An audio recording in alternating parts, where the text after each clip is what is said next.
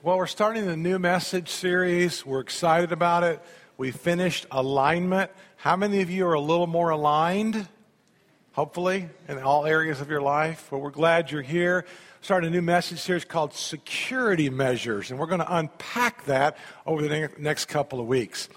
First of all, we're going to start with a verse that I want you to memorize. We're going to look on the screen. We're going to say it out loud together. And this is one of those verses that you want in your contacts, your speed dial, your Rolodex. Here we go. Proverbs 13:20 says this. Ready? All right, here we go. Here we go. Walk with the wise and become wise, for a companion of fools suffers harm. Let's do it again. Walk with the wise and become wise, for a companion of fools suffers harm. That's a scripture verse that Danita and I committed to memory, and we've prayed that verse over our kids practically since the time they were born. It's a great verse. It's an important verse because if you walk with wise people, you become wiser. If you walk with foolish people, you become more foolish. And so as I was praying that verse for our kids, God began to reveal some of my own blind spots with people. And I began to realize that in my life as well as your life, we have lots of people. And there's lots of different types of people. For instance, you've got great relationships and some not so great relationships. You've got some people that you really, really like to be around, and I'm trying not to look at anybody right now. And you've got some people that you really don't want to be around. We've all got those people in our lives. You do, I do, we all do. And I began to think about how do I help my kids unpack the multiple relationships that they're going to have in their life. They're going to have unholy alliances. They're going to have networking friends. They're going to have, people that are needy. They're going to have people that they need. And so I began to see like all these different relationships are just kind of all in a mess, just kind of all in a ball. And you've got the same thing. If you're, unless you're in a cocoon, you've got some unholy alliances in business or in people that are out there in the world. You've got some networking friends. You've got some very loyal friends. You've got some people who are brutally honest with you. You don't even want them to be, but they're like brutally honest with you. You've got people in your life that are a mess. You've got people in your life that you're like stuck with. You're stuck with them. Turn to the person to your left and say, I think I'm stuck sitting here. Turn to the person to your right and go, I know I'm stuck with you, okay? I mean, some of these people you're stuck with, they're in your family.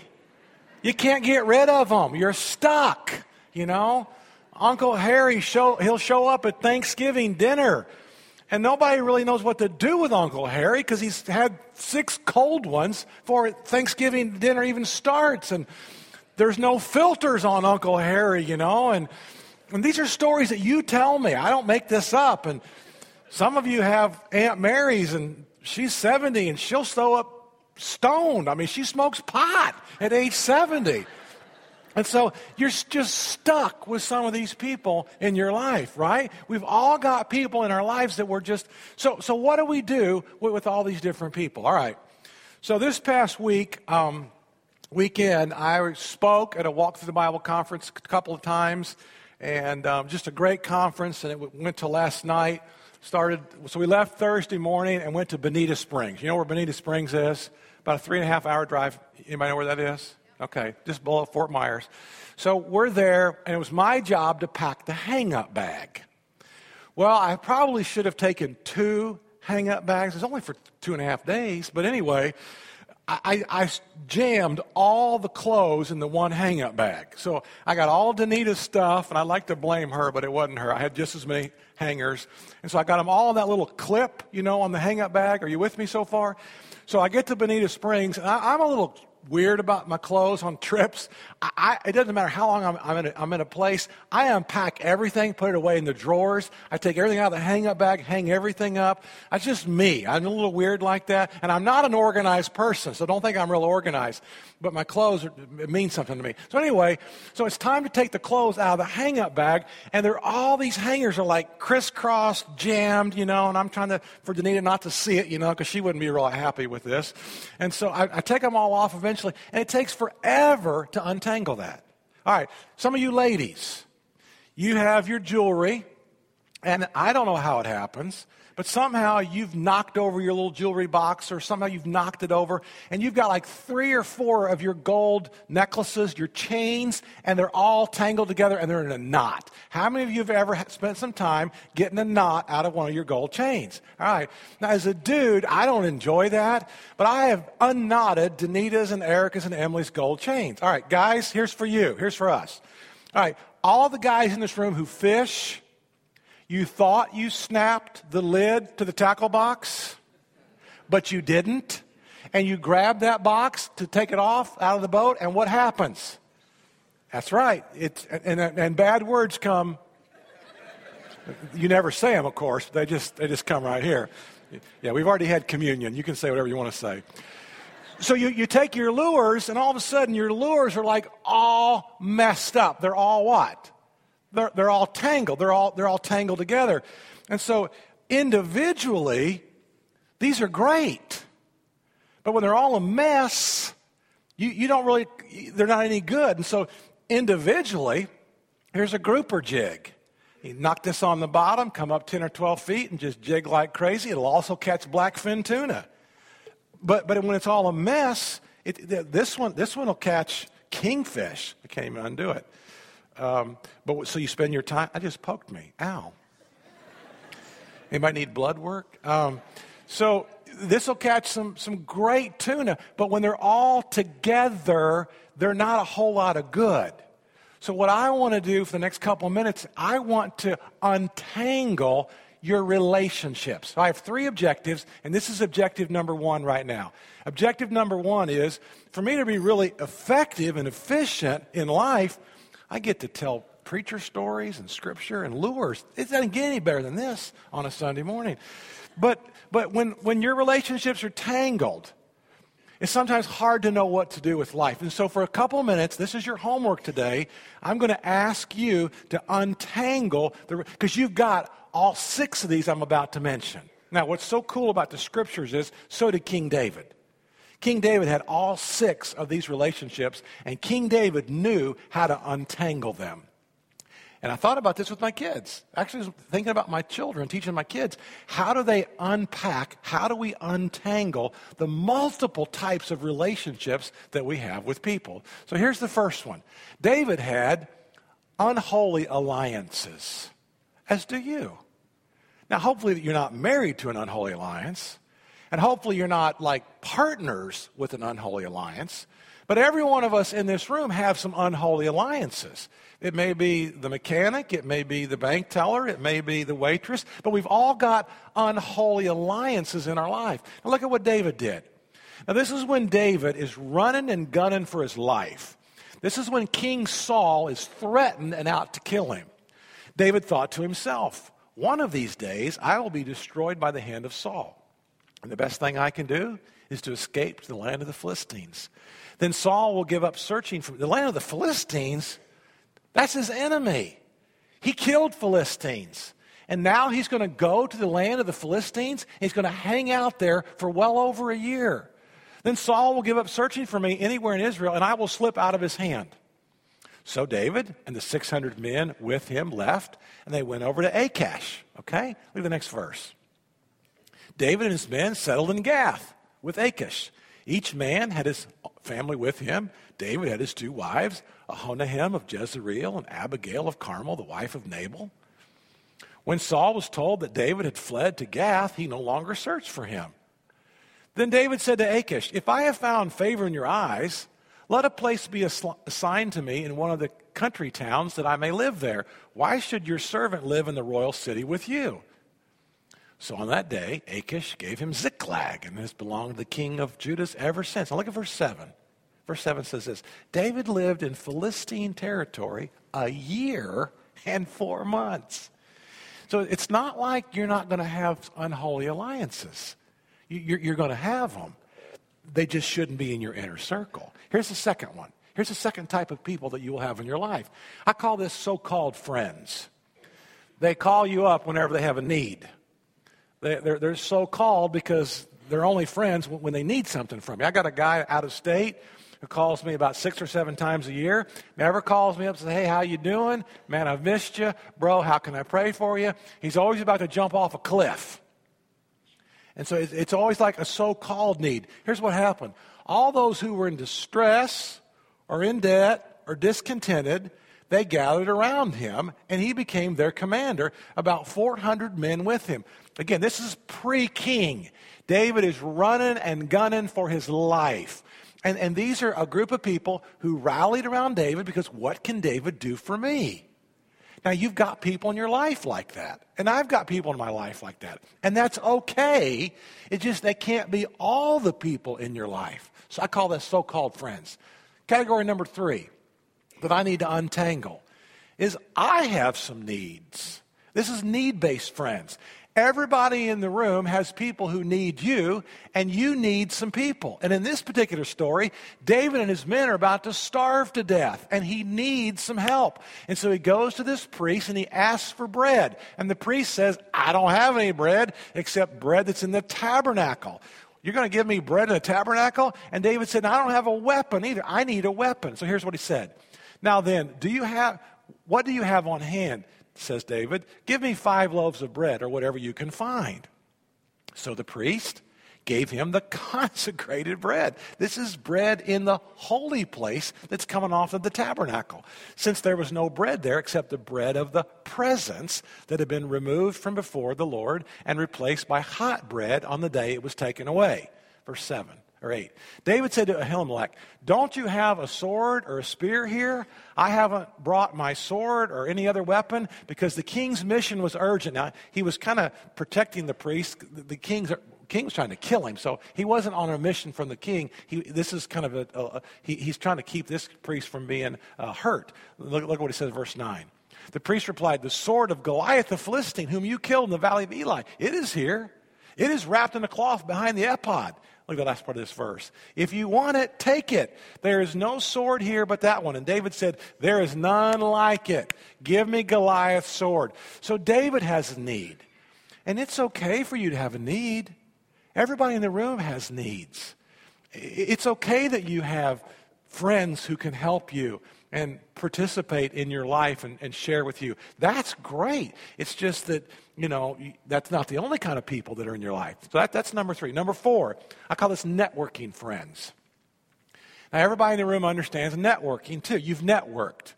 And networking friends take place. It's kind of like, maybe at the end of the year, you give everybody a gift. And maybe these are all your clients. These are people that you want to stay in good favor with. And so, you send them like the fruitcake. Don't send the fruitcake. That's like food from hell. Send them a ham or a turkey. If you're Jewish, don't send them a ham. But if you're, send them a turkey or, something. But anyway, this is what David does. He says this, David and his men reached Ziklag on the 3rd day. Now, the Amalekites had raided the Negev and Ziklag, and they had attacked Ziklag and burned it. So the enemies have attacked David's family. All of David's family gets carried away. Now, David and his men go after them, okay? They'd attacked the Ziklag, they burned it, and they'd taken captive the women and everyone else in it. Both young and old, they killed none of them, but they carried them off as they went on their way. When David and his men reached Ziklag, David and his men were out raiding. They come back to camp, and all their wives and children had been carried away. When David and his men reached Ziklag, it was destroyed by fire, and their wives, sons, and daughters were taken captive. Now, can you imagine that? You're a warrior. You've been out fighting. You come back to camp. You come back home, and your women, your children, your family, they're all been carried away by these other people. So David and his men wept out loud until they had no strength left to weep.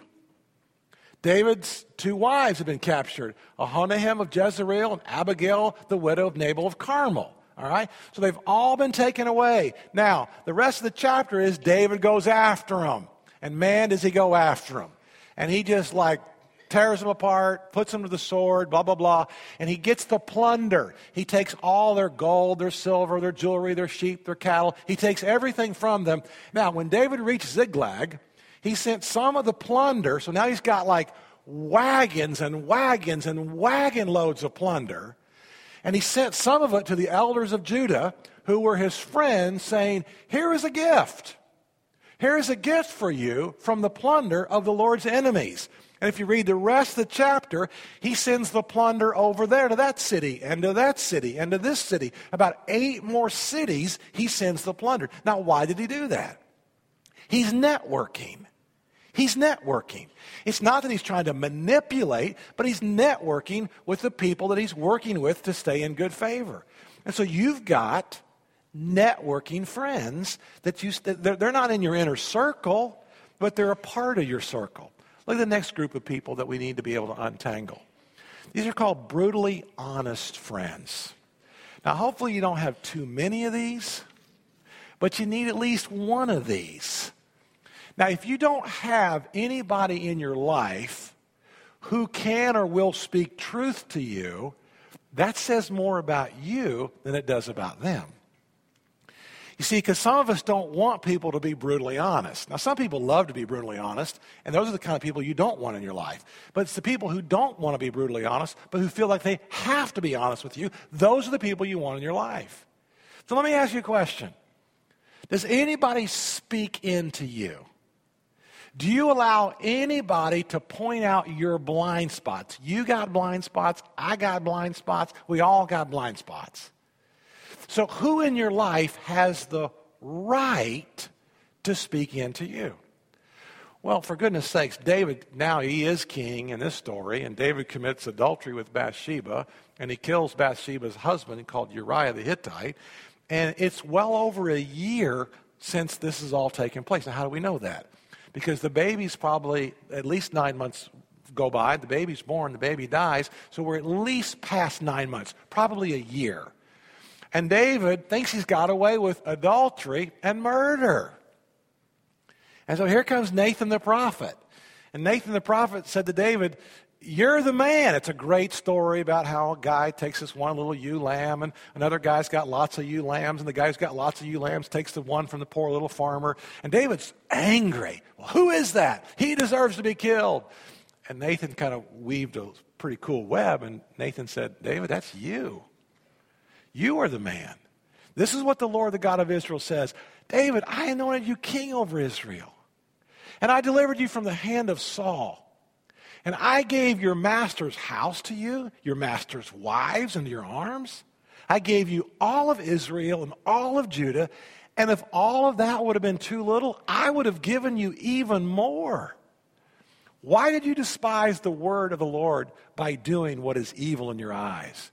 You struck down Uriah the Hittite with the sword, and you took his wife to be your own. You killed him with the sword of the Ammonites. My goodness. After David finished talking with Saul, let's say right there. Yep. So here's the point. The point is there anybody in your life who can speak into you and say to you, hey, I'm not sure this is going the right direction. Man, you're drinking a lot more than you used to. Your tone, are you your marriage doing okay? Hey, are you sure you want to go to some of those places? Man, you're spending money kind of right and left and buying this and buying that. Are you everything okay? Are you doing okay? Do you have any of those people in your life that David did? And the last one, here's this. Loyal friends. Everybody needs some loyal friends. Everybody needs some loyal people in their life. After David finished talking with Saul, Jonathan became one in spirit with David. Now, don't just read over that. Jonathan's in line to be king. Jonathan's the prince. Jonathan's going to become the next king of Israel if you were doing things normally. But Jonathan knew that David would be the next king of Israel. And Jonathan was so loyal to David, and David was so loyal. After David finished talking with Saul, Jonathan became one in spirit with David, and he loved him as much as himself. And from that day, Saul kept David with him and did not let him return home to his family. Look at the next verse. And Jonathan made a covenant with David because he loved him as himself. Jonathan took off the robe he was wearing, gave it to David along with his tunic, even his sword, his bow, and his belt. You see, you've got 6 different, let's put the list up there. You've got 6 potentially different groups of people in your life. You've got some unholy alliances. Unless you live in a cocoon, you've got some unholy alliances. Again, I hope you're not married to it. I hope they're not your business partners. But you're going to have some unholy alliances in life. That's just the way it is. You're going to have some so-called friends. They're going to call you whenever they want something. But you got some people that you need. These are need-based people in your life that you need to help you with. We've all got networking friends. I got a bunch of preachers I'm not really close to, but we all network and share thoughts and share ideas. You got a few brutally honest friends in your life. Hopefully you've got some real loyal people. So this is your homework. Your homework is to take that list and try to untangle them. That's objective number 1 today, is to untangle. I just want it to be clear. He who walks with the wise grows wise, but a companion of fools suffers harm. Something else I've shared with my kids, and maybe once or twice with you, show me your friends and I'll show you your future. I've said this over and over and over again. Show me your friends. You show me your friends and I will show you your future. I'm not a prophet, but the people that you hang with, they are the people that eventually you're going to become like, and they're going to influence you the most. Show me your friends. This is why students, as parents and as grandparents, we are all freaked out about who you spend time with. Absolutely, we care about this. Because we all know in this room, if we're honest with ourselves, that the people around us will influence us the greatest. Well, here's objective number 2. Since that's true, here's the second objective, number 2. I know where I'm going, and these friends can assist me. I know where I'm going. And I got the right people then in my life. So here would be the question this morning. It's like, where do you want to go? Where do you want to go in life? Now, the reason I ask that question is because if you don't think that through, you will drift. Nobody drifts north. Everybody drifts south. Take the car out of gear, go into neutral, and eventually the car loses its energy. So nobody drifts north, everybody drifts south. To put the car in neutral, it runs out of inertia. So the reason that we have to think through this is, where do I want to go? And so if I want to and I'm not the church Nazi, but if you attend church once a quarter, this is just your 4 times a year, and this is just your day, and that's what you want to do. It's not about attending church, but it's about your spiritual life. If you just want to have this little level of spirituality, then you're going to hang with people who do just what you do. If you want to just throw up a couple of Hail Mary prayers every time there's a concern, your friends are going to be people who just kind of pray when there's desperation. If you don't really want to learn the scriptures, then you're going to spend time with people who all kind of know John 3:16. That's a great verse, but that's the level of their biblical knowledge. But if you want to become a wise man, a wise woman, a wise middle schooler or high schooler, then you begin to spend time with people who are wise. He who walks with the wise grows wise, but a companion of fools always suffers harm.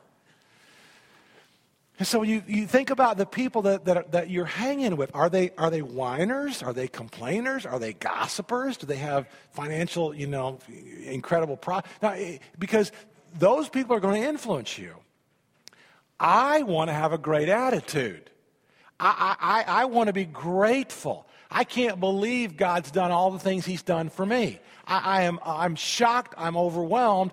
I want to have a great attitude the rest of my life. I want to be grateful every single day of my life. I don't want to stir things up and create disunity. I want to promote unity. So guess what I do? My inner circle of men are people who have great attitudes. Tremendously grateful. They promote unity. And so when you look at the signs in your own life, if you start saying to yourself, you know what, I'll go with them, but I just won't participate, that's a red flag. Or when I'm with them, I'm really not myself. It's really not what I want. It's really not who I am. That's not really what... If you hear yourself saying those things, if another sign is, man, I hope the people who know me the best and respect me the most, I hope they don't find out. Hope they don't know where I am. Hope they don't know who I am. Hope they don't know what I'm doing. Those are all signs, okay? So let me give you a couple of illustrations, and the first one's not very spiritual. But I love offshore fishing. I love it. And one of my goals is to become a great offshore fisherman. And I fished with 3 different men from this church. It's funny. One of them's in first service, one of them's in this service, and one of them will be in the last service. And I fish with all, I think it's a conspiracy, so I tell the fish stories right. I really do. But I want to become a great offshore fisherman. So guess what? I'm good, but I'm not great. So I fish with them. And all 3 of those men teach me something every time. I'm going, wow, I didn't know. That's a good trick. Oh, that's a little tip. Oh, I didn't know about that. And all 3 of these men, they're better than I am. And I love fishing with them. Just love it. I want to become one of the greatest Bible teachers in the world. I want to get better every single year. And so during the week, I get online and I watch different Bible teachers. I don't even agree with some of their theology. That's not the point. The point is I'm hanging, even, through the computer, with some of those people. We had an elders retreat a couple of weekends ago, and our chairman of our elders got all of us there together, and he had Dr. and Mrs. Eubanks come, and they were our guests and speakers at our elders retreat. Now, Mrs. Eubanks is 82, and Dr. Eubanks is 80. And he was a professor and the president of Johnson Bible College, it's now called Johnson University, for 49 years. 49 years. These amazing people. And during that retreat, when we were there, you can just, the wisdom. They've walked with wise people. The scriptures that just flowed, their humility, their skill. And I remember Denise and I both, after the retreat was over, we looked at each other and we said, how do we get from here to there? I remember she and I both said, the next 30 years of our lives, how do we get from here to there? See, where do you want to go? That's the first question. Where do you want to go? And then do you have the people in your life? You get it, don't you? You get this. Well, goal number 3, objective number 3 today then is to become a better friend. You see, when I become a better friend, everybody in my life benefits. And I thought about that with King David. Every relationship that King David had, they all got better. Even his enemies he treated with amazing respect. The grandson of Jonathan, he treated with amazing respect. Allowed the grandson of Jonathan, the other kingly line, to eat at his table. And everywhere David went, he was a great friend. And I thought, man, one of my goals is to become a better friend. How can I become a better friend? And so when I'm a better friend, everyone in my life benefits from that. So how do you do that? How do you become that man or woman of where you are today, but boy, I want to be here spiritually. I want to be here with prayer. I want to be here with fiscal responsibility. I want to be here with sexual integrity. I want to be here with my health. How do we do that? Well, again, it's the right people. It's the right people. It's putting those people in your life, and those people help you to get where. But you got to know where you want to go. And you got to untangle all those different relationships. Sunday night's baptismal service was just amazing.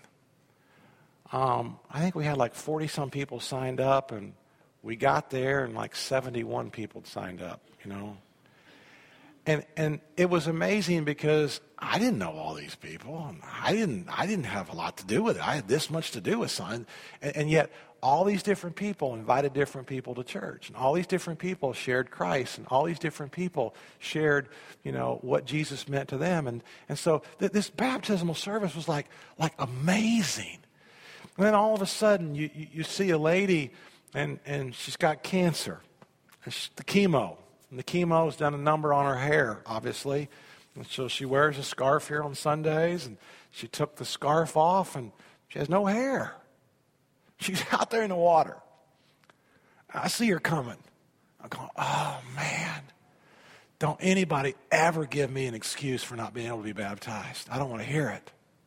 Here's this lady bald with her husband going out there.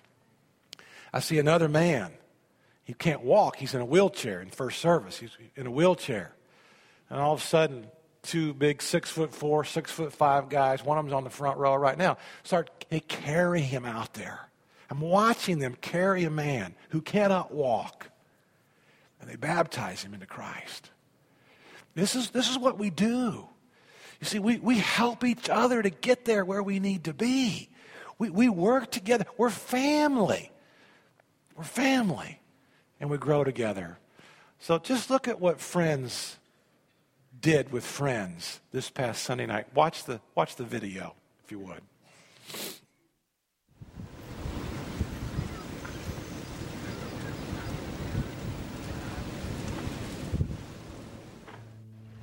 I have a couple of rare medical conditions. The first one was called Cushing's disease, and it's a tumor. It's in your brain. It took 6 years to get diagnosed. I went from doctor to doctor, hospital to hospital, and I just felt like, how could there be a God and allow me to go through? It just felt like torture. There's been times I was mad at God, lost my faith completely. I was in a support group and I met a wonderful lady, and we ended up in Seattle having surgery at the same time. I was there 21 days and she was there 3 months. And I would call and check on her, and she would just be in such great spirit. And I would be like, how can you, you're just going through so much. How can you? And she says, because I know God has me, no matter what. We've remained friends, and she's always tried to bring me closer to God and help me with my faith. I kept saying, I want to get baptized, but I want to wait for God to tell me when it's right, And then I was like, that's really stupid. Just do it.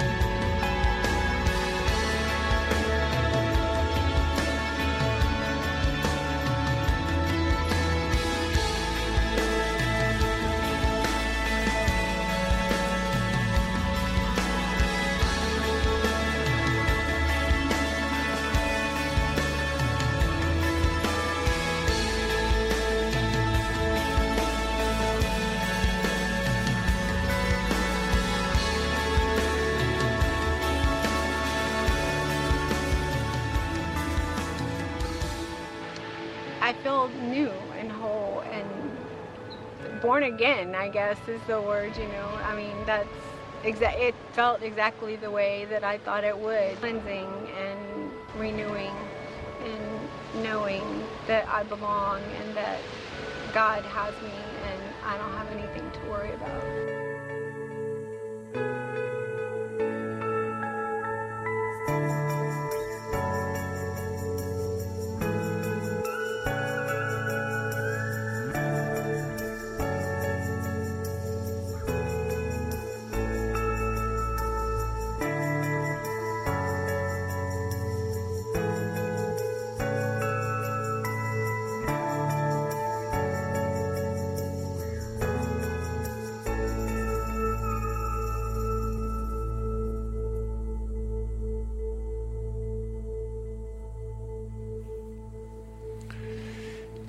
You've never had a friend like Jesus.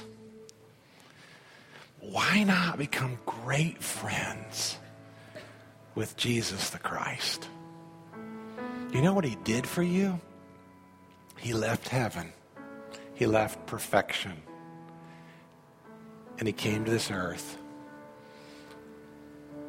And he lived a life that was pure and perfect. And he died on a Roman cruel cross. And that was a sin offering for whosoever will. Jesus died for your sins. Jesus died to remove all your guilt, all your shame. Jesus died so that you and I could live forever in the presence of his Father. That's what he did. And what does he do? He intercedes for us. He's at the right hand of God the Father, interceding, listening to your prayers and my prayers. He has placed his Holy Spirit inside of every believer, every Christian in this room. He's put his Spirit inside. And that Holy Spirit says, lean in, lean in, lean in. Trust me, obey, give me your life. Trust me. And what will he do? Oh, he will present us to the Father. Hey, this is Joey. At 12, Joey gave his life to Christ. This is Michaela. She was 72. She gave her life to Dad. This is one of my... What will he do? Oh, he'll present us to the Father. And he'll say, well done, good and faithful servant. You've never had a friend like Jesus. You'll never have a friend like Jesus. And so we come together to lift him up. And he says, if I be lifted up, I will draw all men and women, boys and girls, to myself. So we want to encourage you today to lean in. We want to encourage you today that if you've never given your life to Christ, you do so today. You admit that he's your Savior. You admit that you need to be saved from your sins. You admit that he's the way, the truth, and the life. And nobody comes to the Father except through him. And so today is your opportunity if you've never given your life to Christ. But secondly, for those of you that have, it's to think about all these people in my life. How do I untangle this? How do I put this in the right place? How do I put the people around me who can assist me to be a better dad, to be a better mom, to be a better single woman? How do I put the people around me who can help me to learn Scripture? Who will pray for me? Who will encourage me and support me? How do I put those people around me? And then I become a better friend. I grow in my ability to be a greater friend to you. Let's stand. I'm going to ask our prayer partners to come down front. And this is your day and my day to respond to God's Scripture and God's truth. What a friend. What a friend we have in Jesus. We honor you, King Jesus. Thank you. We're grateful for who you are and for what you've done. If there are those in the room that have never given their lives to you, pray that today they will boldly come down front and proclaim that they are a sinner in need of a Savior. In Jesus' name we pray. Amen.